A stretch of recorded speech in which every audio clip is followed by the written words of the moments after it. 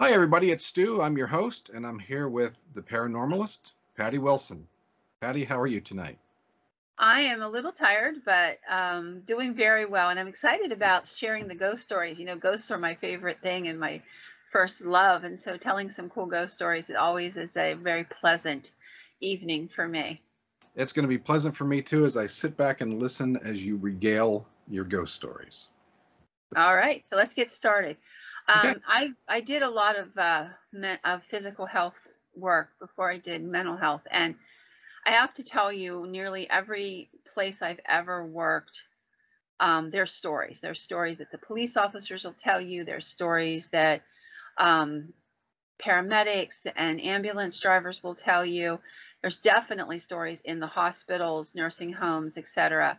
And I've been privy to some of them. So when this story came along, I just thought it was interesting. So one place that we don't usually hear ghost stories about are ambulances.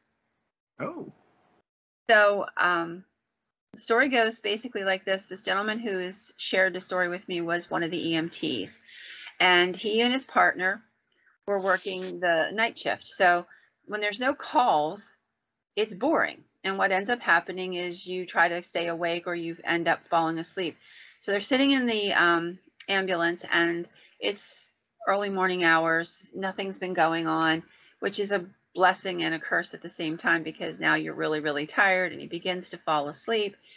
His partner's sitting in the passenger seat. She's fallen asleep. And suddenly he wakes up and he hears a voice talking. He looks at his partner and her eyes are wide open. And he's like, "Did you hear that?" She's like, "Yeah."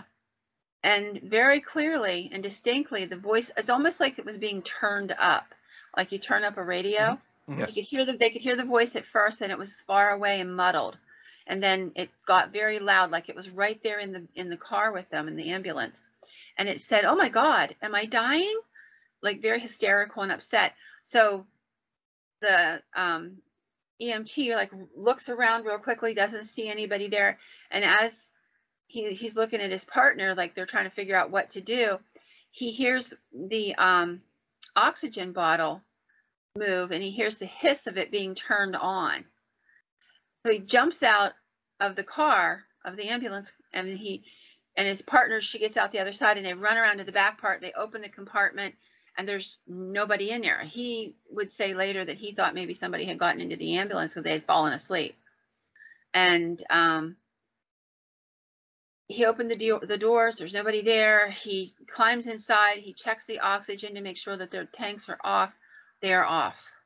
But they could clearly hear, there's a sound that it makes whenever the tank is pushing out the oxygen. It's a hissing sound. Sure. And they clearly heard the click. They heard the hissing sound and what have you. Well, he had heard stories about this particular ambulance from other people who worked for the fire department and the ambulance service. Other people had had experiences there as well. And he began to collect some of these stories up and found that on many occasions, people would hear a person talking. They would hear crying out like, "Help me, I don't want to die," stuff like that. And they would hear what sounded like though an ambulance EMT working on somebody in the back of the ambulance, and there would never be anybody there. So it was a very unpopular ambulance to have to catch when it was your turn to take a turn at that ambulance. I bet. Yeah.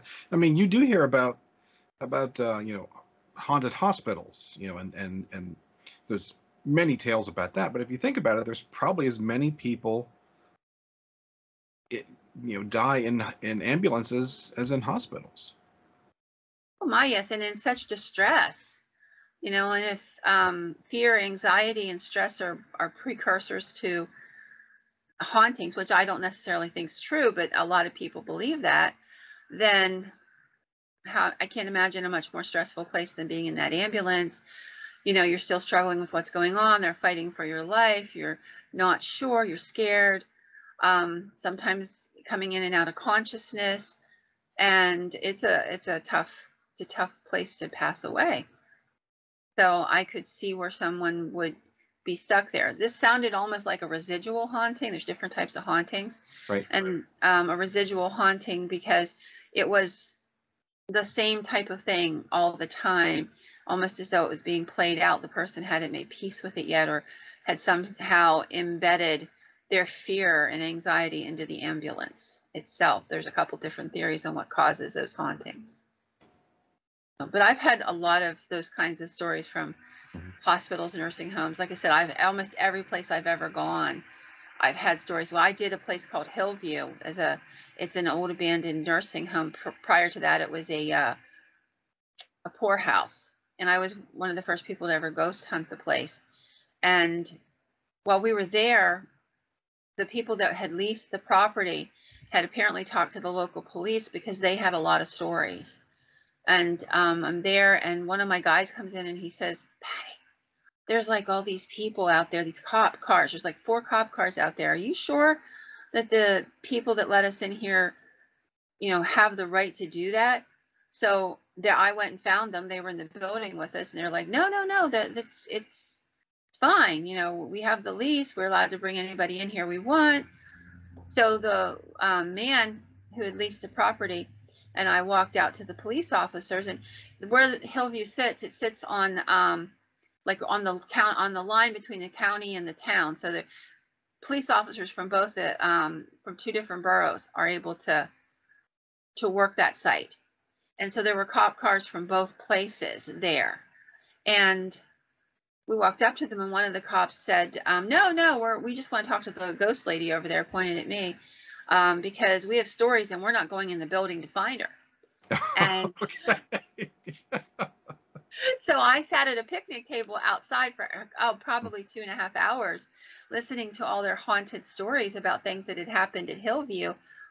It had been abandoned rather than putting in a massive amount of money for repairs.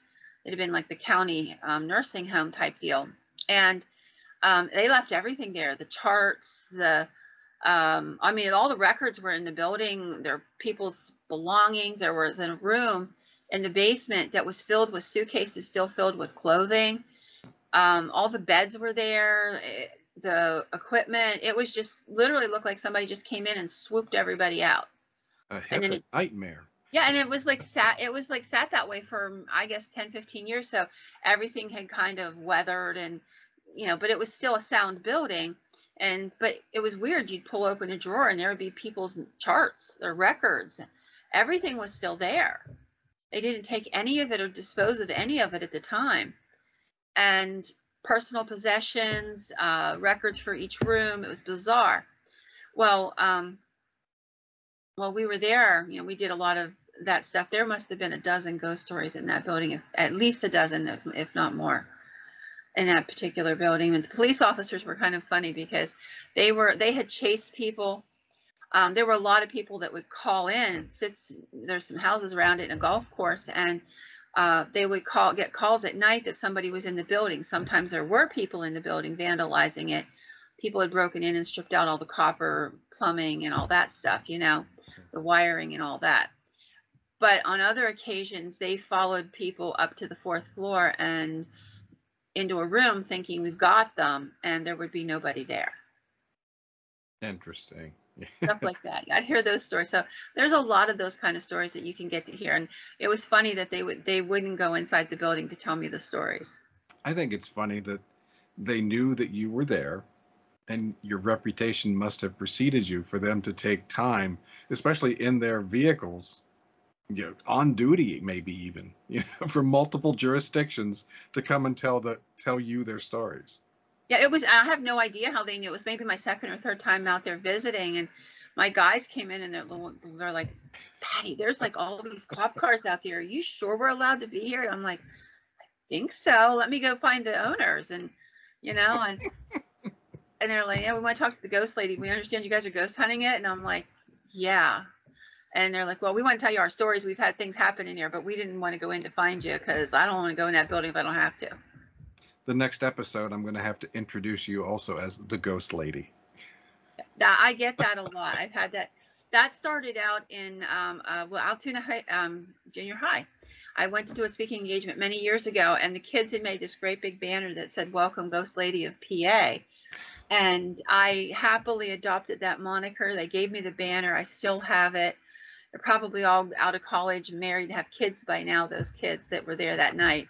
But what a badge of honor those Well, it's kids certainly gave me. complimentary. Yeah. It's literally how people describe me anymore. So, and they were the first ones to ever do that. So hats off to them and thank them for that, because it made my day. I stood there and looked at that and smiled and thought that is the coolest thing I've ever seen. That's great. So, but and the kids just love the ghost stories. It's really cool to get to tell a group of kids, enthusiastic kids, stories. I'll have to tell you a story. Maybe I can tell it to you tonight.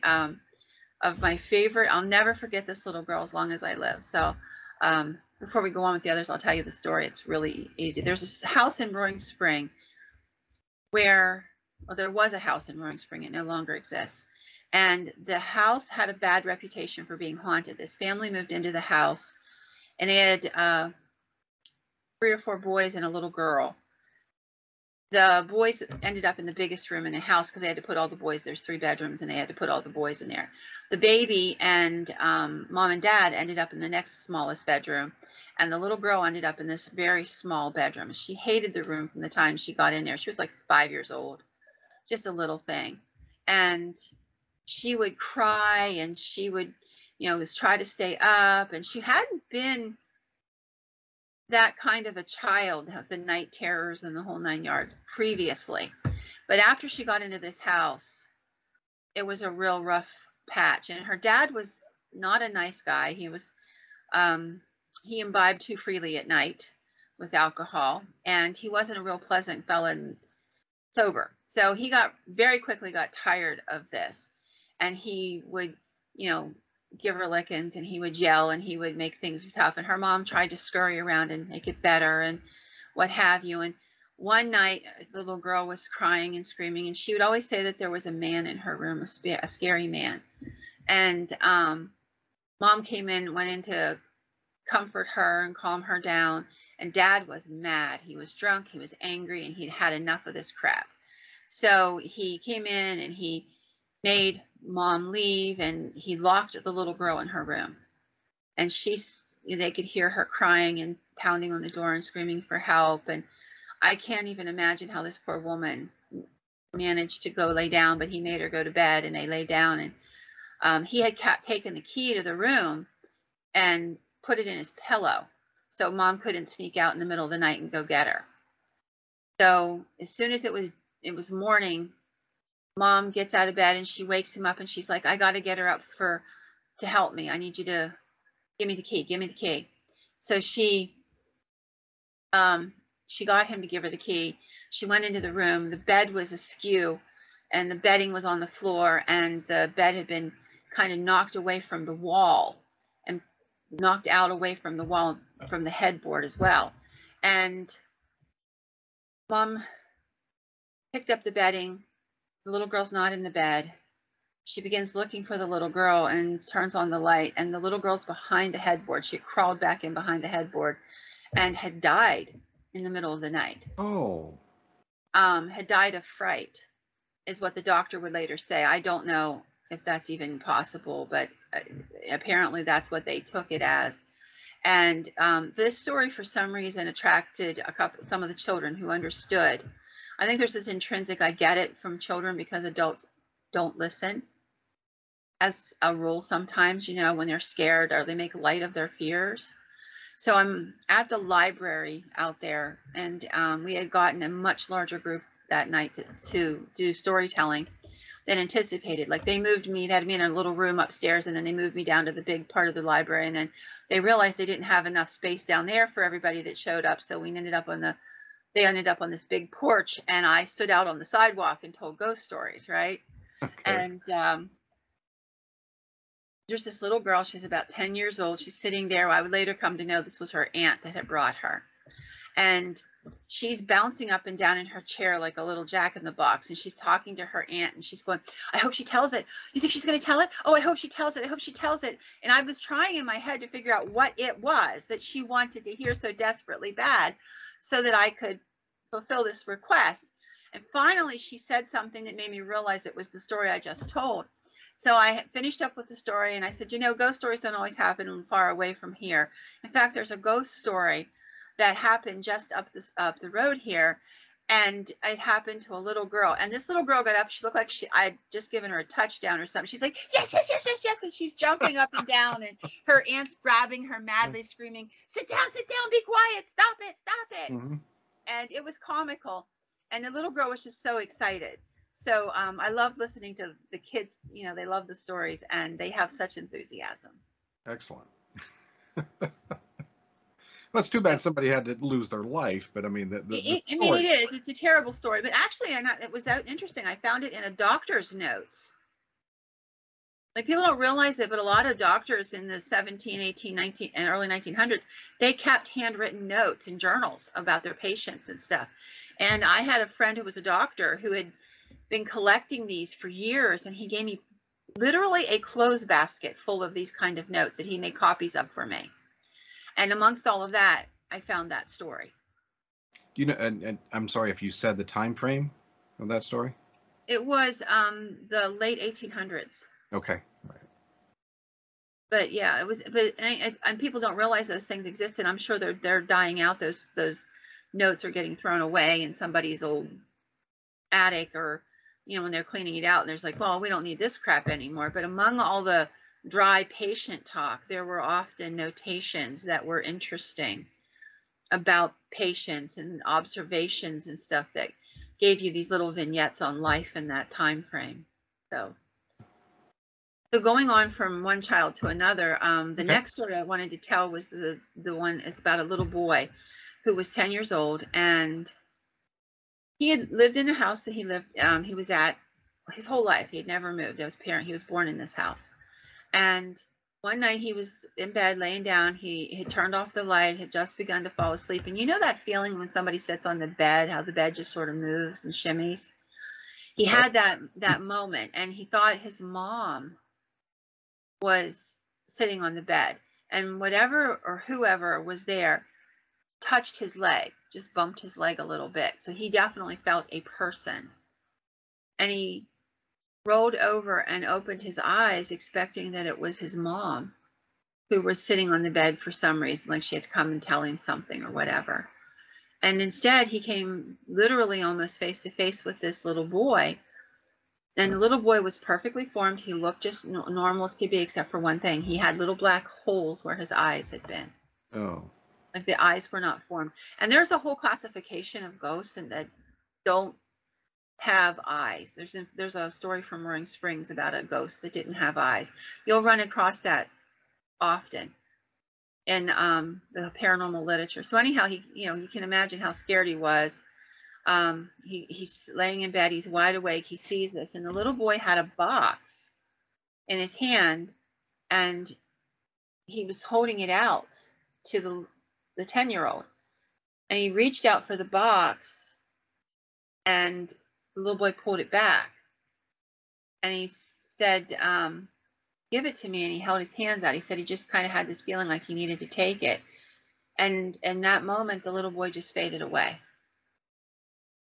So he didn't know what to do with all of this. He just turned on the light, and you could see the imprint on the bed where the other little kid had been sitting.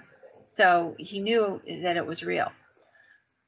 That was his only experience forever. He'd been in a house 10 years. It was his first experience.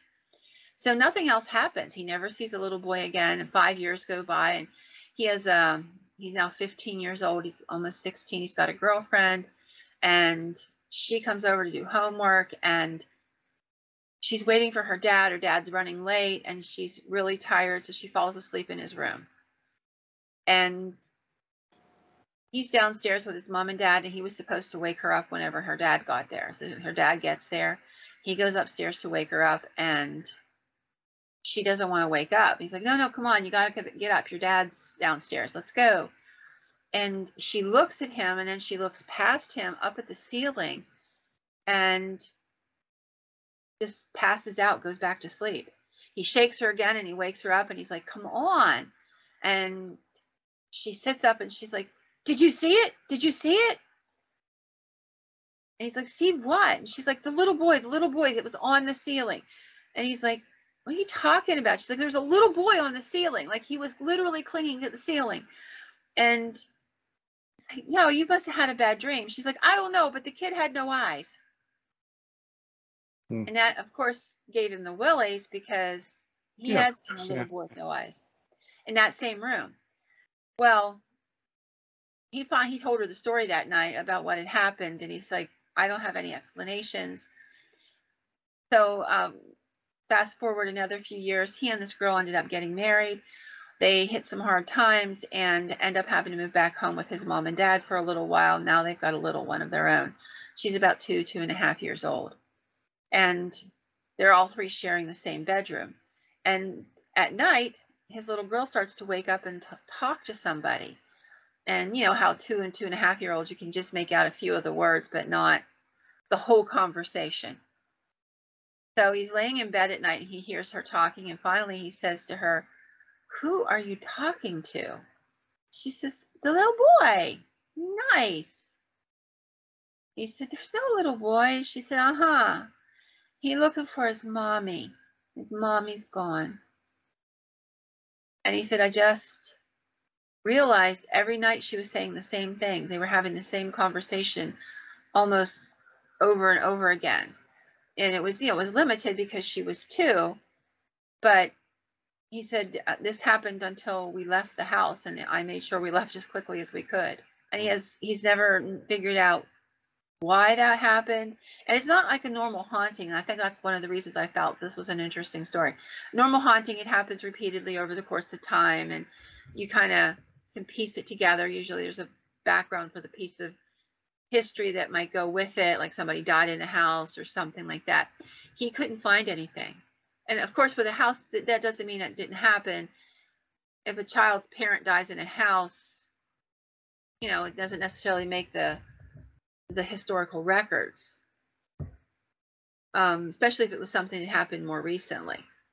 Like, and I will tell you from doing research, the first person to own a house is probably the one you'll find the most historical documentation for if it's an old house. So houses get named after their first owner or a prominent owner, one of the two. So, you know, Susie Smith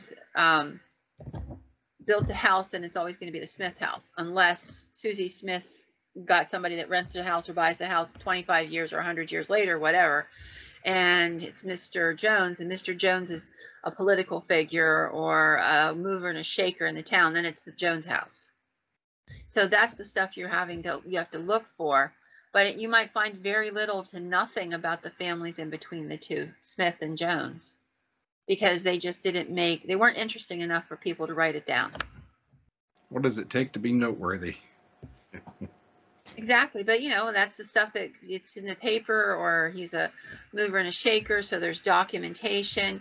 There's something that makes people interesting enough to be remembered historically speaking. But there's others that are just not noteworthy, so they just pass on through history and nobody takes note of them. So this was probably one of those houses because he could find nothing on the house itself. Yeah, the story you said about the boy missing his eyes, and you've told other stories about demons pretending to be humans, you know, Yes. and how something about them is just not quite right. And so whenever you mention that, that's the first thing that went through my mind. So is this a demonic in one's case? And then to see a boy hanging off the ceiling, yeah, that's certainly not human-like behavior. So that's where my mind went. Yeah. And that's a good possibility. As that's one of the first things I would have checked into for me being me. Mm-hmm. And I will tell you, I've come across other ghost stories where that Spider-Man-like thing has happened. There's a place in Gettysburg where on multiple occasions they have seen a person in the one corner of the building. It's a huge building, and it's the same place, like he's taken up residence in that corner. And that's the best way to explain it. It's like he's like a spider. He literally can climb up the wall and hang there. And he does it in part, I think, to freak people out, but he's been seen by multiple people. Well, I mean, I guess once you die, I mean, you're not bound by physical laws anymore. So why not have some fun? I mean, what 10-year-old boy doesn't dream of being able to hang off the ceiling? Yeah, I mean, so I mean, that's I will tell you, I've heard those kinds of stories before. In fact, I've actually seen that guy in Gettysburg on multiple occasions, and he's very flamboyant, and he just seemed to enjoy it.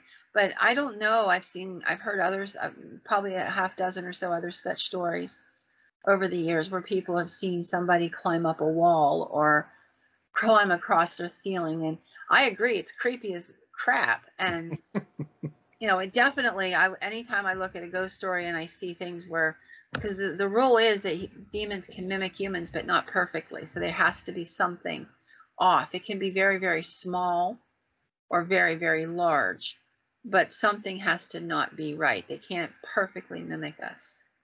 But that was the first time I'd ever heard that, ghosts or spirits without eyes. So Yeah. that was new for me. There's a story down at Roaring Spring. There's the old railroad track down there. And I got this story from some older people, probably 25 years ago. They were probably about 70 or 80 years old. And I met them at a local Grange meeting. And they were telling me this story. In the early 20th century, everybody would walk the railroad tracks to go I places. love this story. Yeah. So people would walk the track, and people were friendlier. So, and it's I have to tell you, I've walked that piece of track. It's a long hike from Roaring Springs to Hollidaysburg, and it's through woods. It's isolated. I've ridden the steam train goes through there now. Yeah. If you take it. Yeah. I actually did ghost stories on that steam train one year. It was a lot of fun, and I told that story as we were going through that area. Mm-hmm. But anyhow, people would see somebody in the distance, and they would like hail them, try to get up their attention, see who they were. Maybe it was somebody they knew. Maybe they'd have somebody to walk with, made it a little safer, and they could pass the time while they were walking. And reportedly, multiple times, people would see this guy walking, and when he would turn around to look at him eventually, when they'd try to catch up to him, he had no face at all. Nobody knows who he was to this day. He could have been a vagrant who got hit by a train, or 100 different things. Yeah, sketch artist would have a really easy time with that one. So this is the guy with no face. Mm-hmm. And you'll hear ghost stories about people who appear without faces frequently. There's for what purpose other than shock value, maybe? Honestly, I think sometimes it's just that they haven't materialized all the way. I've seen photographs where one part of the body is looks completely real, and the rest is still transparent and just barely there. It's almost like they haven't completed the manifestation. Whether they're too weak to do it, they just don't have enough energy, or we catch them in that moment before they've completely manifested. I don't know, but that would be a good possibility, I believe. And I've seen multiple photographs like that.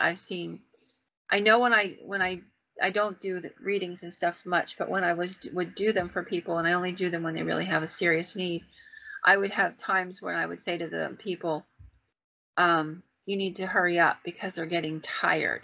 And when they get tired, they start resorting to other ways to talk to you because it's exhausting. So they'll either get very brief in their answers, or they'll start showing you pictures, stuff like that, something that makes it easier for them. And I know when that's beginning that we have a limited period of time here. And so if you have something you really need to know or say, let's get right to that part. Okay. Yeah. Well. So, but I just think that the whole subject is really fascinating to me. I spent a lifetime, and so there are a lot of stories where there's people manifested, but their feet were missing, or their faces are missing, things like that. Well, I have learned something now. So the next story I wanted to tell tonight was something kind of a crisis apparition. So there are what they call crisis apparitions that appear in a crisis moment and seem to be when somebody that wants to try to assist you in some way. So the story is actually about a gentleman by the name of Frederick Jordan, and this took place at Penfield Reef Lighthouse in Fairfield, Connecticut. Now, the year it was built was in 1874, and Mr. Jordan became the lighthouse keeper there in 1916. He was apparently a nice man, very pleasant, worked really hard. Now, that's a really tough job, because being the lighthouse keeper meant you had to, no matter what, be on your mark, keep that lighthouse light, there, so that he could warn people about, where the shoals were and what have you. That was the whole point of it, was to let them know that where was safe and where it wasn't. So that light has to be there. It's a beacon for them to come in or to be wary, and people would know that. Ship captains would know that as a rule.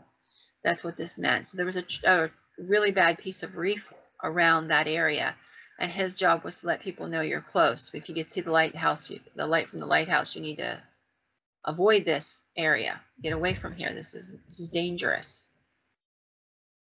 And it's also an isolation for him. He's stuck out there by himself, or virtually by himself, for weeks on end. Because how this worked, there was a head lighthouse keeper. Then there was, for smaller lighthouses, then there would be an alternative person who would take the duty, maybe one or two other people. So you'd go out there and stay for 3 or 4 weeks. Then somebody come out, relieve you, and you could take the boat and go back. And, you'd have a month off. And then the next guy might do it. So they took it in shifts like that. And so you might be out there for an entire month or 2 or 3 weeks by yourself. And he was actually returning to home from the lighthouse one night when a really bad storm blew in. And he was rowing home in a little rowboat, and he got caught up in this storm and never made it home. So he drowned, and it was, a while later until they found his body. After that, it didn't take long for the stories to begin. The first story was that he was heard or seen in the lighthouse. One of the things that happened a lot was that things would move, objects would be moved around, the lighthouse light would turn itself on, things of that nature. And there's a lighthouse keeper's logbook that they jot notes down. Saw such a ship, this happened, that happened, whatever's going on. And the book would be opened up and flipped back to the night when Jordan died. And it was felt by a lot of the lighthouse keepers that it was Jordan who was helping. He would, there was a lot of times that there were lighting issues, equipment malfunctions, stuff like that. And they always blamed it all on Jordan. But here's the thing that kind of finished the whole story out. And I mean, I could say some of that stuff's probably just wishful thinking. It's pretty easy to say, hey, Jordan did it, rather than, yeah, I wasn't paying attention to my job.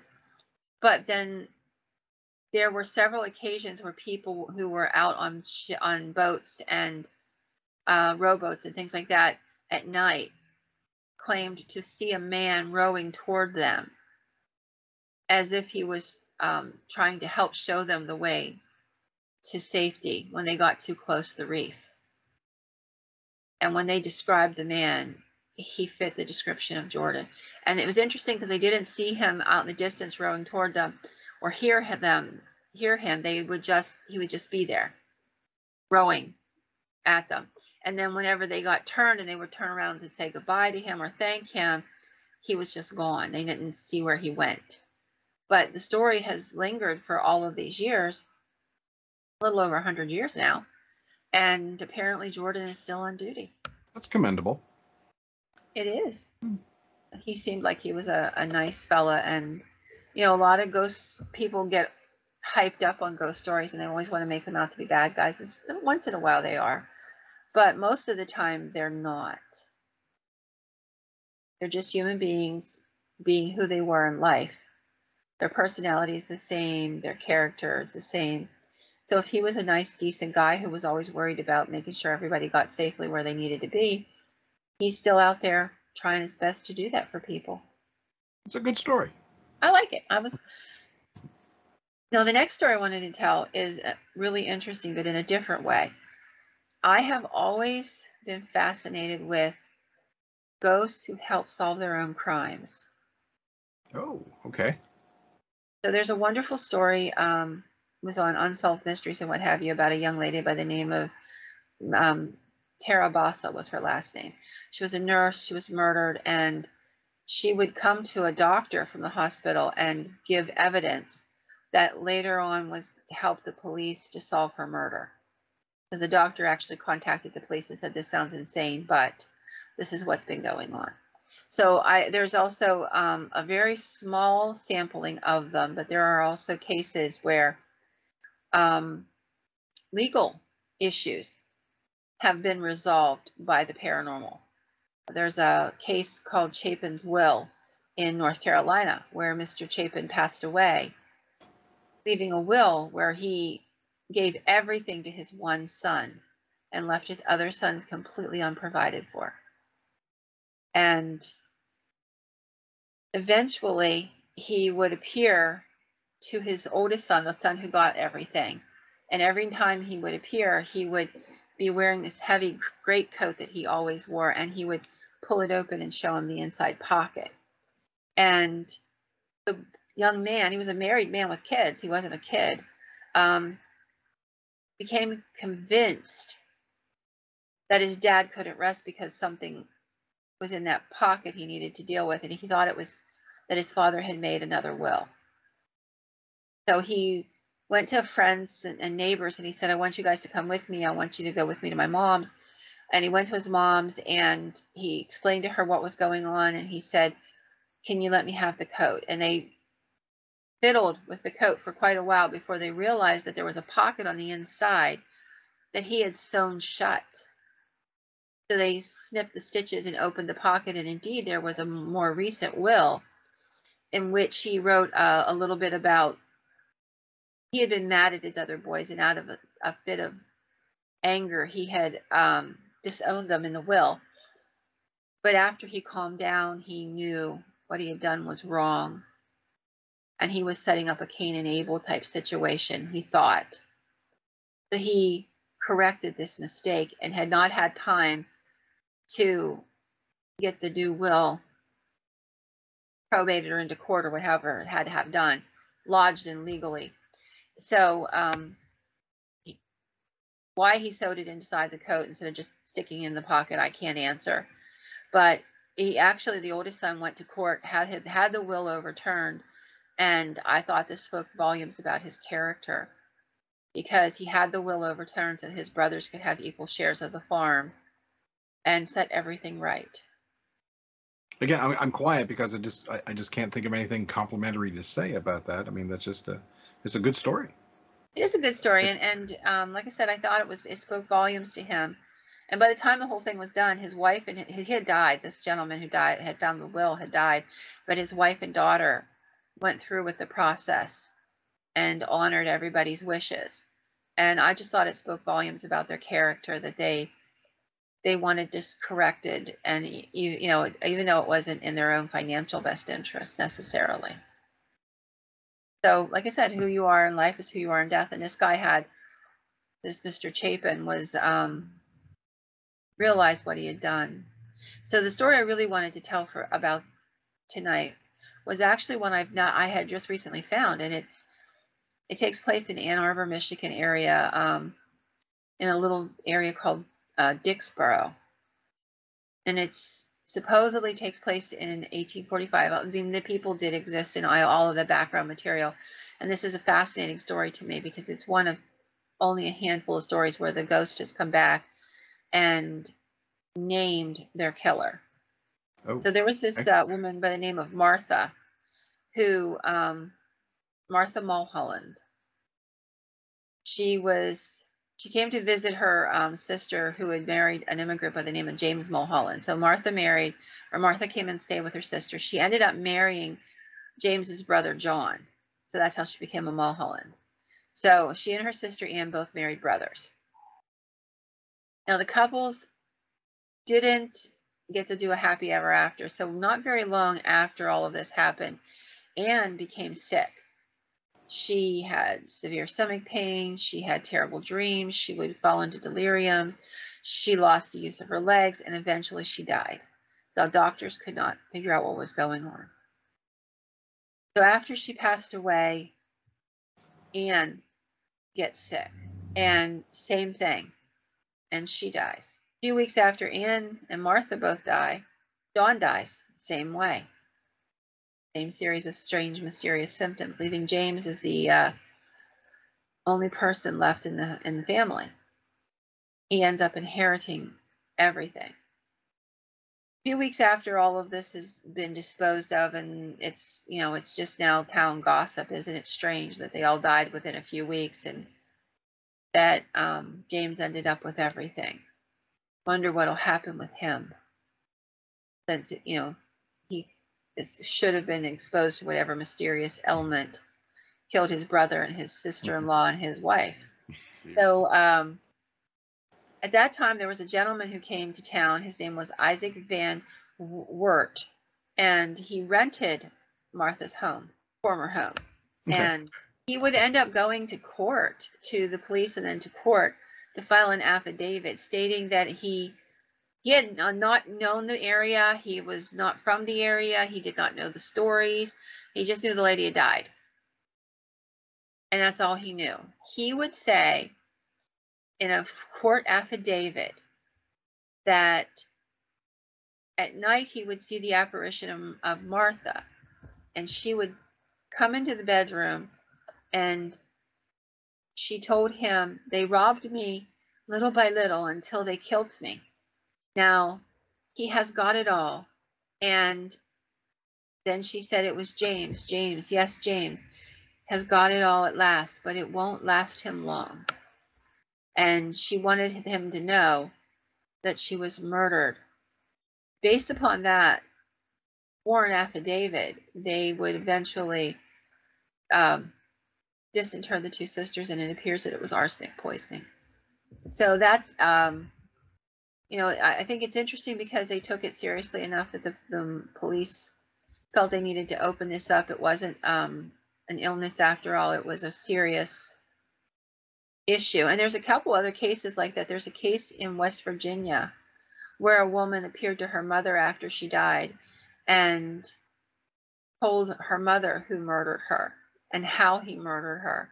And the mother nagged the police until they disinterred the body and found the evidence of the murder. It turned out that the coroner for that particular case and the undertaker were both the best friends of the man who committed the murder. So they kind of looked the other way. And that's how it happened, that he got away with it.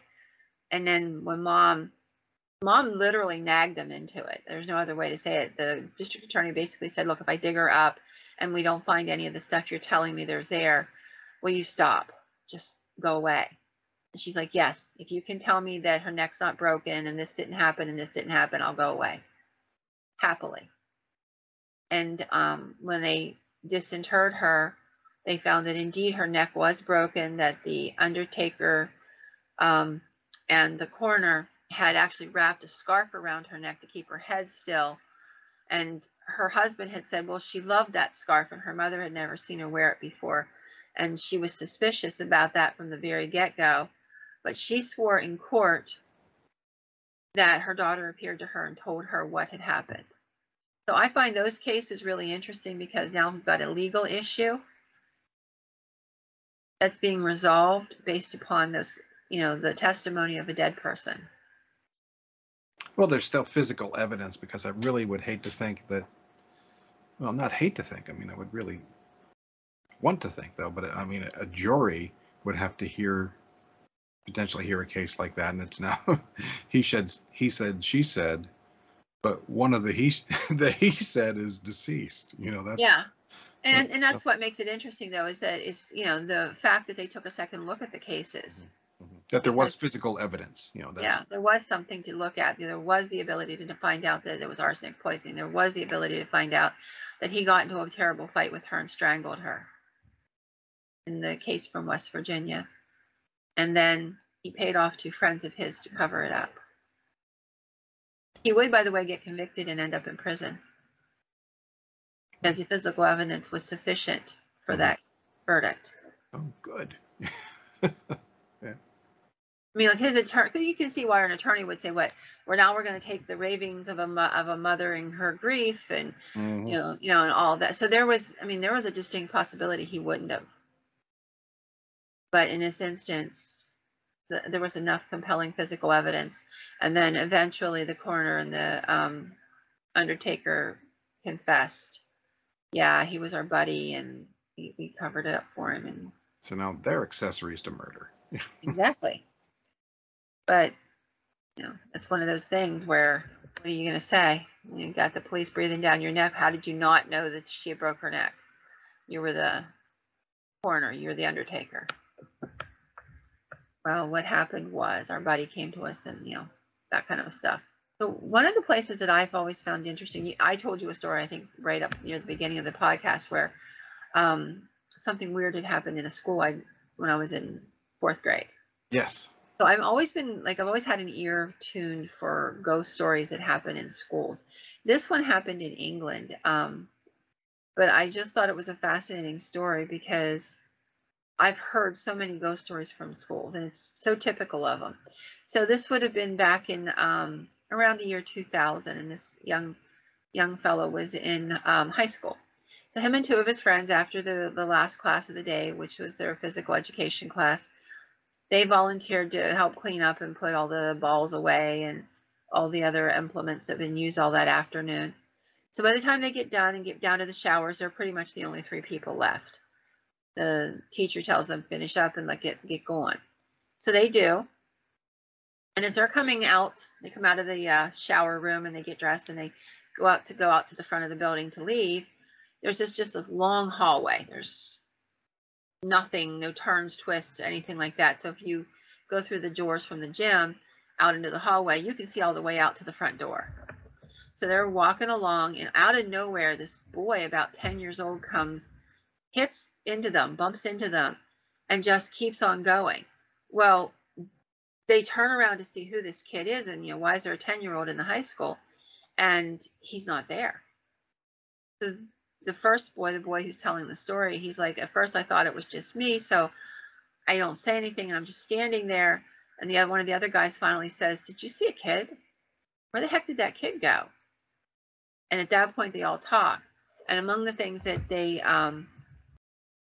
noticed is that, as I said, it's a long hallway. So if somebody was walking at you in the hallway, you would have seen them.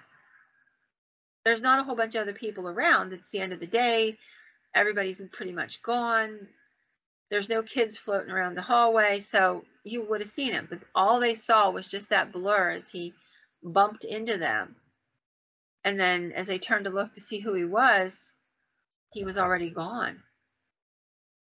So this rattled them pretty good. And eventually they started asking some questions. They knew that there were stories, and you cannot stop teenage kids from telling stories. I'm sorry, it's just part of life.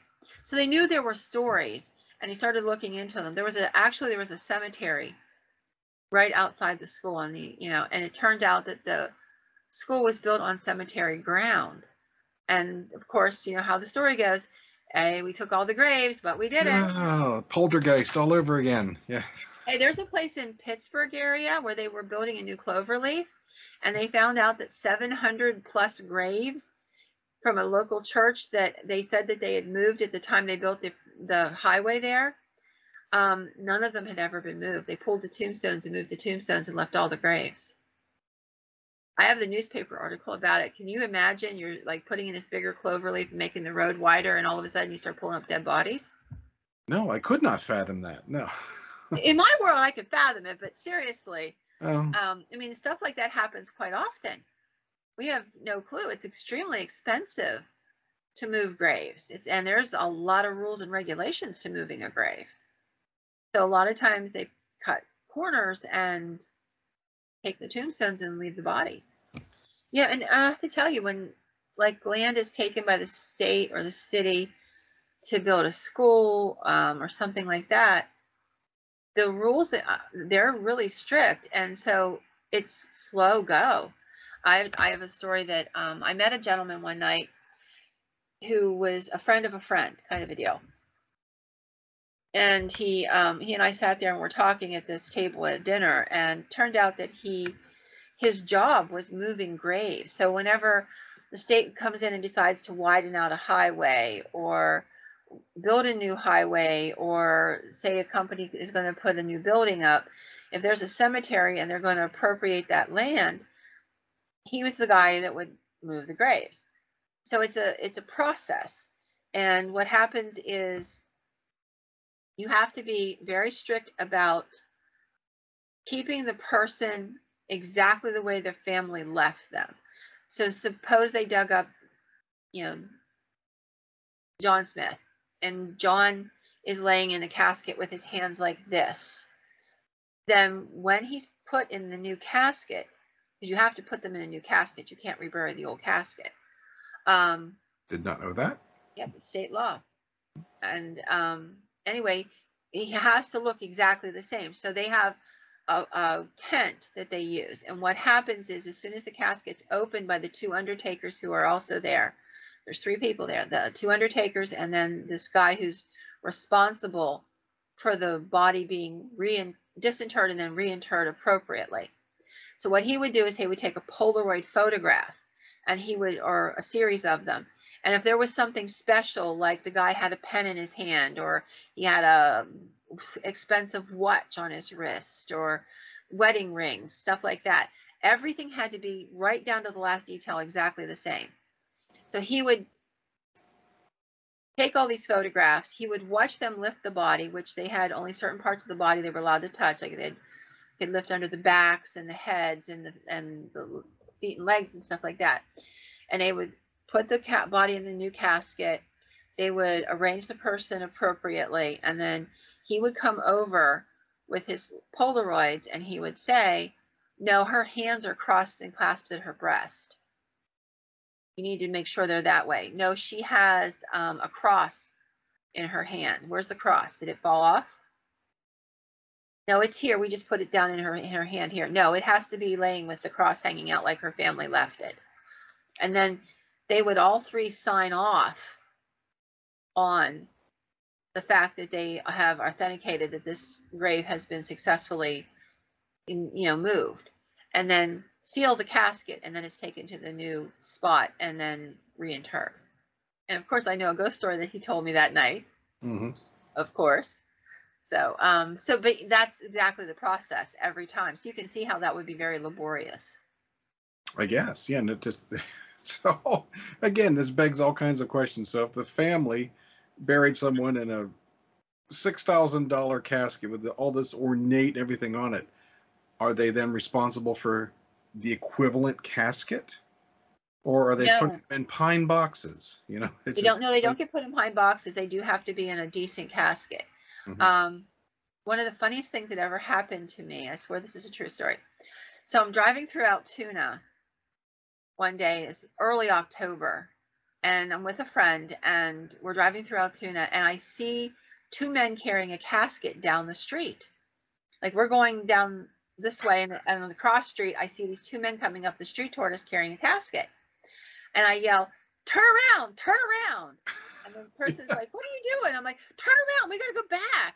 Circle the block, circle the block. And we circle the block, and there's nothing there. And I'm like, I saw guys carrying a casket. There was two guys carrying a casket. I swear to God. There's nothing on this block except private homes, except one little bar. So I can be a bit of a bird dog whenever I'm seeking out something, and this was driving me nuts. I know I saw what I saw, as crazy as it sounds. So I get him to pull the car over, and I jump out of the car. He's like, where are you going? I'm like, I'm going into the bar. I'm going to find out if they saw a guy carrying a casket. And I walk up to the bartender. My friend is like doing this. Oh my God, she's insane.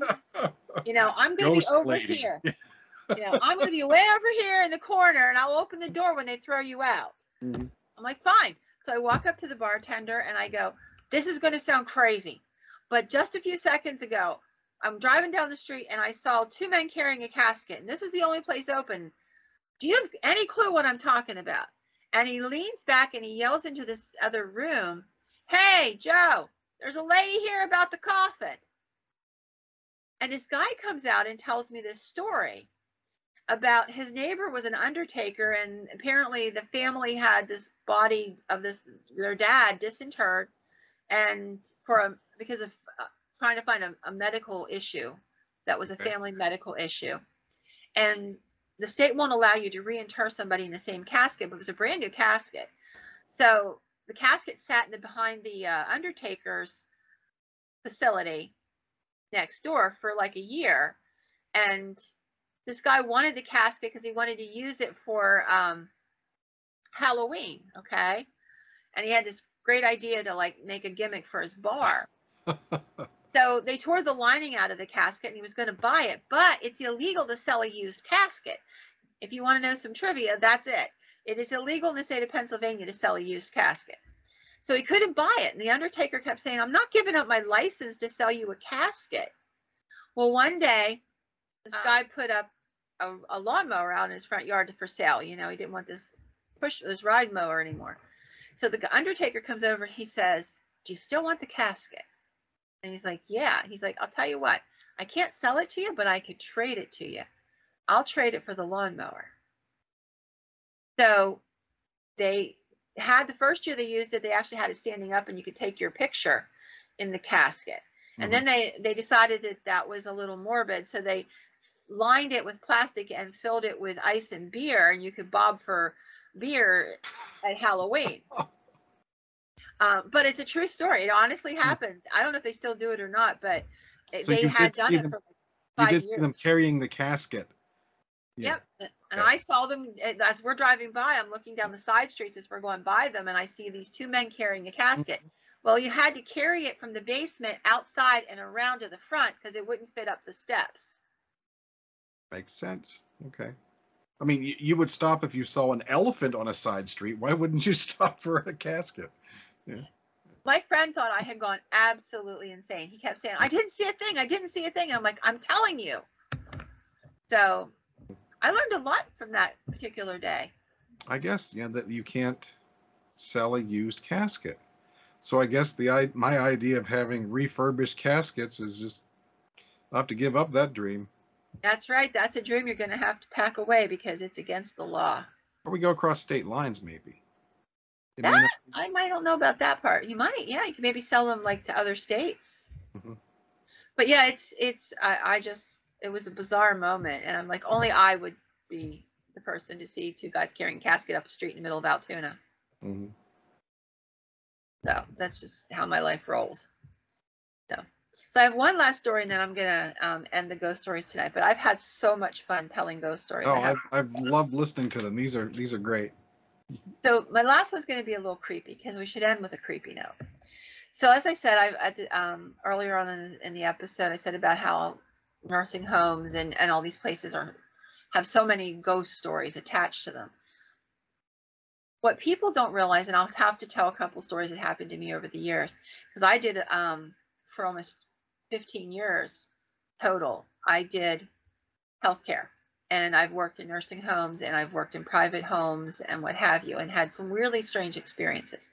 But this one stood out when I was doing some research, and I stumbled across this story. So this is a person from a nursing home who was an aide, CNA, and they ended up being on a floor doing, they call them tours, in the nursing homes, at least the nursing homes I've worked in. So you've got an area and you have like 18, 20 people, and that's your tour. You have to take care of those people for the evening. So this lady she was doing her tour, and she ended up in this area where she was always scheduled. There was an old lady. She was an African American lady, and she had Alzheimer's, so she was always a little dotty. You know what I'm saying? She would just say off the wall stuff. Well, the rooms were semi-private, so eventually they put somebody in the room with her, and the person wouldn't stay for very long because the lady was kind of creepy and scary, and she would, wake you up in the middle of the night and yelling and stuff like that, which anybody who's ever dealt with Alzheimer's patients, it's totally expected. But if you would put a person who's not got Alzheimer's with a person who has Alzheimer's, it's really rough. So eventually people would move out. Well, this one lady gets put in there with her, and the old lady, the old African American lady, just keeps staring at her hour after hour, day after day. And the woman begins to complain to the CNA, and the nurse says that she wants out of the room. And so the CNA would say to this old lady, now quit staring at her. That's just not nice, and stuff like that. And one night she said to the woman, why do you keep staring at her? And she says, because she's already dead. Get her out of here. She's already dead. Well, you know, that's just Alzheimer's talking. That's what she thought. And it creeped out the patient really badly. You can imagine having some old lady screeching that you're already dead. This began a pattern. Every day, this old woman would tell her roommate she was dead. You're dead. Why don't you just go away? You're dead. Stop coming in here. You're already dead. And the staff realized that this was really bad for this other woman's mental health. So they made arrangements for her to be moved to a different room. It's not as easy as it sounds. There's a lot of red tape to changing things out in a nursing home. And they decided that after breakfast this one morning, they were going to move her out and settle her in another room. So the CNA goes in to wake her up, the woman, and you know, the old lady sitting all bunched up on her bed, the old African American lady, and she's like, well, you get her out. She's dead. I'm telling you, she's already dead. She starts her stuff, and the CNA hushes her, and she says, just be quiet. And she goes in and she tries to wake up the other lady, and the lady doesn't move. And she tries a second time, and the lady doesn't move. And when she reaches out to touch her, if you've ever touched a dead person, you know immediately. There's no elasticity to their skin. They're cold. It's a different feel. And she pulled her hand away, and the old African American lady said, I told you she was dead. I could see the spirit standing there beside her waiting to take her. Nobody listened to me. Nobody listened to me. But I seen him. He's ugly, and he wanted to take her away. Now he's gone. And the CNA was, you know, more than a little creeped out. And, you know, you can see why. Oh, sure. And, you know, and it seemed that this woman would see things that other people didn't see. They just marked it down to her Alzheimer's until this event. After that, they began to pay more attention, and there were a couple other instances where she made comments about somebody, and the things she commented about came to be.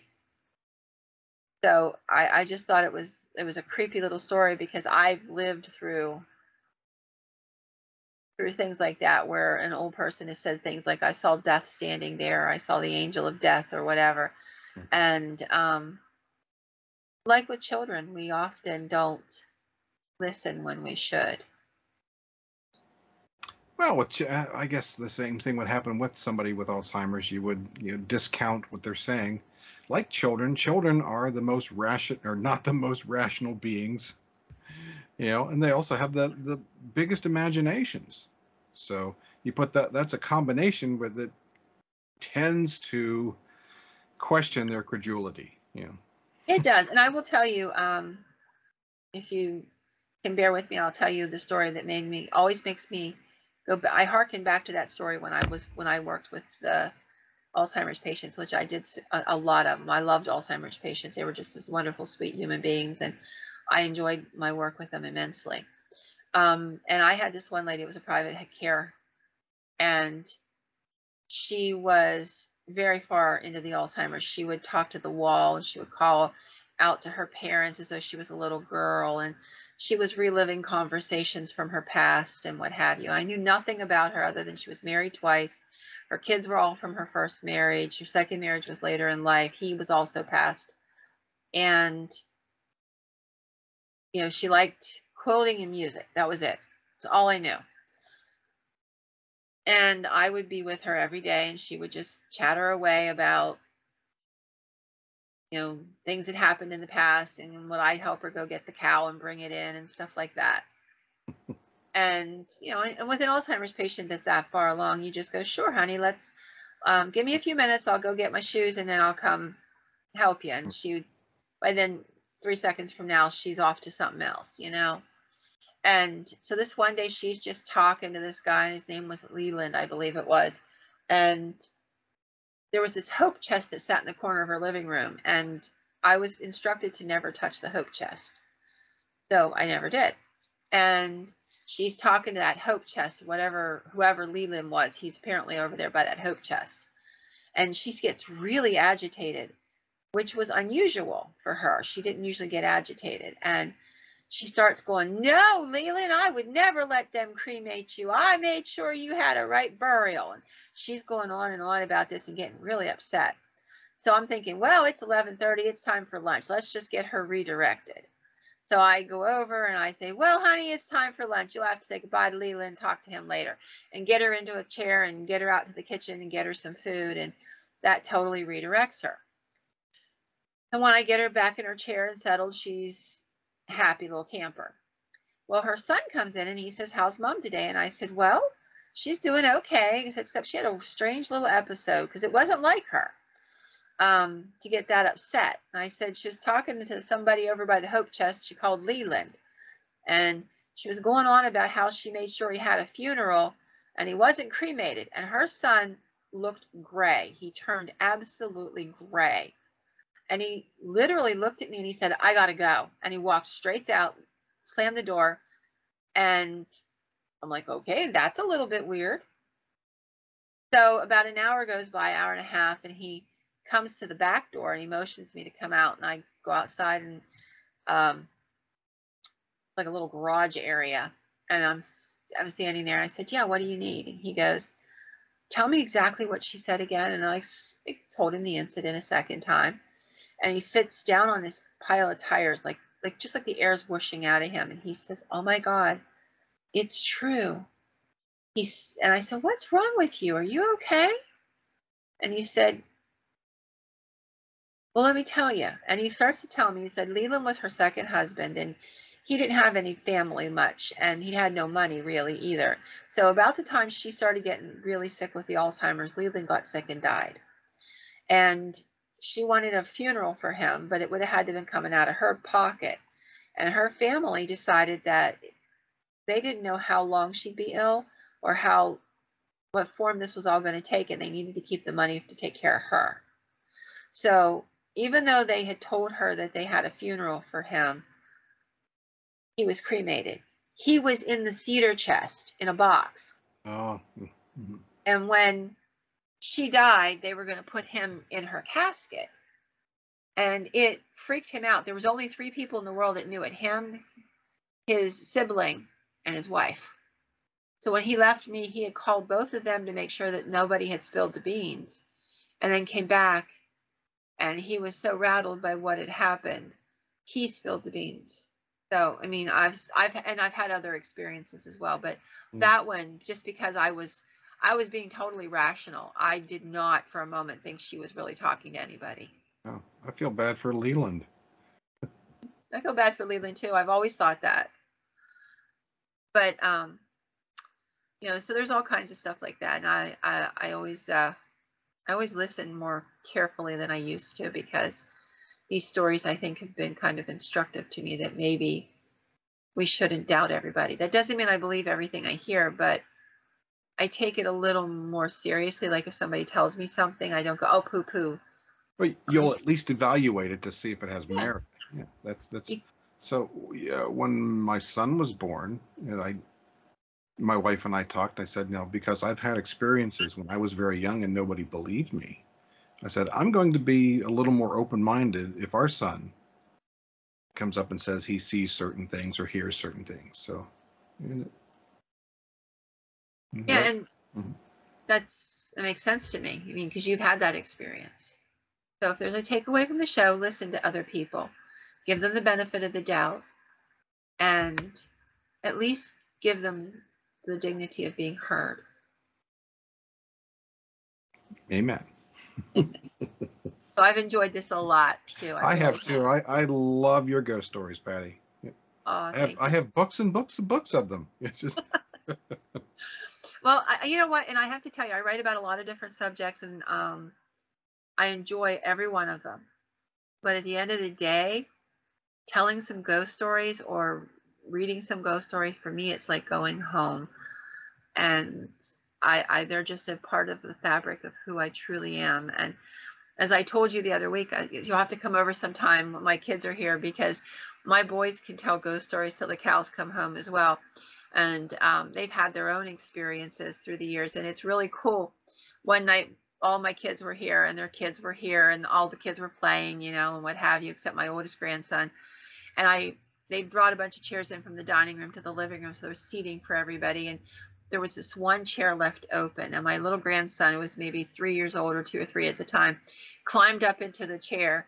And as his uncles and I are telling stories, he's just sitting there listening. And we're doing that round robin thing, where like Dan will tell a story, and then all of a sudden I'll make me or Ben or somebody else in the family go, wait a second, I have a story about that, and off they'd go. And my little grandson's just sitting there so intent and listening. And I realized there were 3 generations of us sitting in that circle. And I got my love of ghost stories from my grandmother. And it passed down, to my kids, and now to my kids' kids. And 100 years from now, I hope my kids' kids are telling ghost stories, because there's just something intrinsically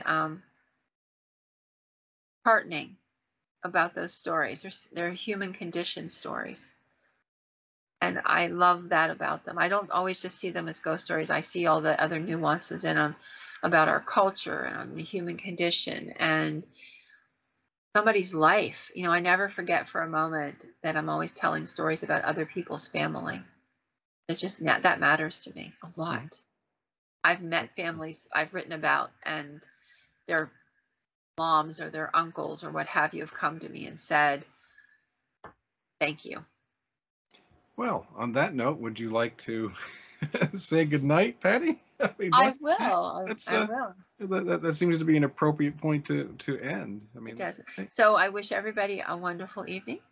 If you would like to reach out to us, we have the share group. You can go to the share group and talk to us or share a story or what have you, from the Paranormalist. And I know, Stu, you can tell them how to get in touch with the group and everything you've set up, because Stu's been doing an awesome job at getting all this put together. I just have to tell stories. That's what I'm good at. And he's been doing all the other stuff. So lots and lots of kudos to you. Thank you so much for everything you do. Oh, you're welcome. And just to say, we do have an email address, and it's, sorry it's so long, but it makes sense. It's paranormalist@theparanormalistpodcast.com. So email us your stories as well. We'll be happy to. I would love to hear them, and maybe share some of them if you don't mind. Let us know and we'll reach out to you. And the next episode is the Black-Eyed Children. Okay. I will make sure all the lights are turned on for that one. That is a really creepy subject. That's one of the subjects that I personally have a hard time with. All right, Patty. So you have a great day and a wonderful tomorrow. Same to you, my friend. Okay. Good night. Good night.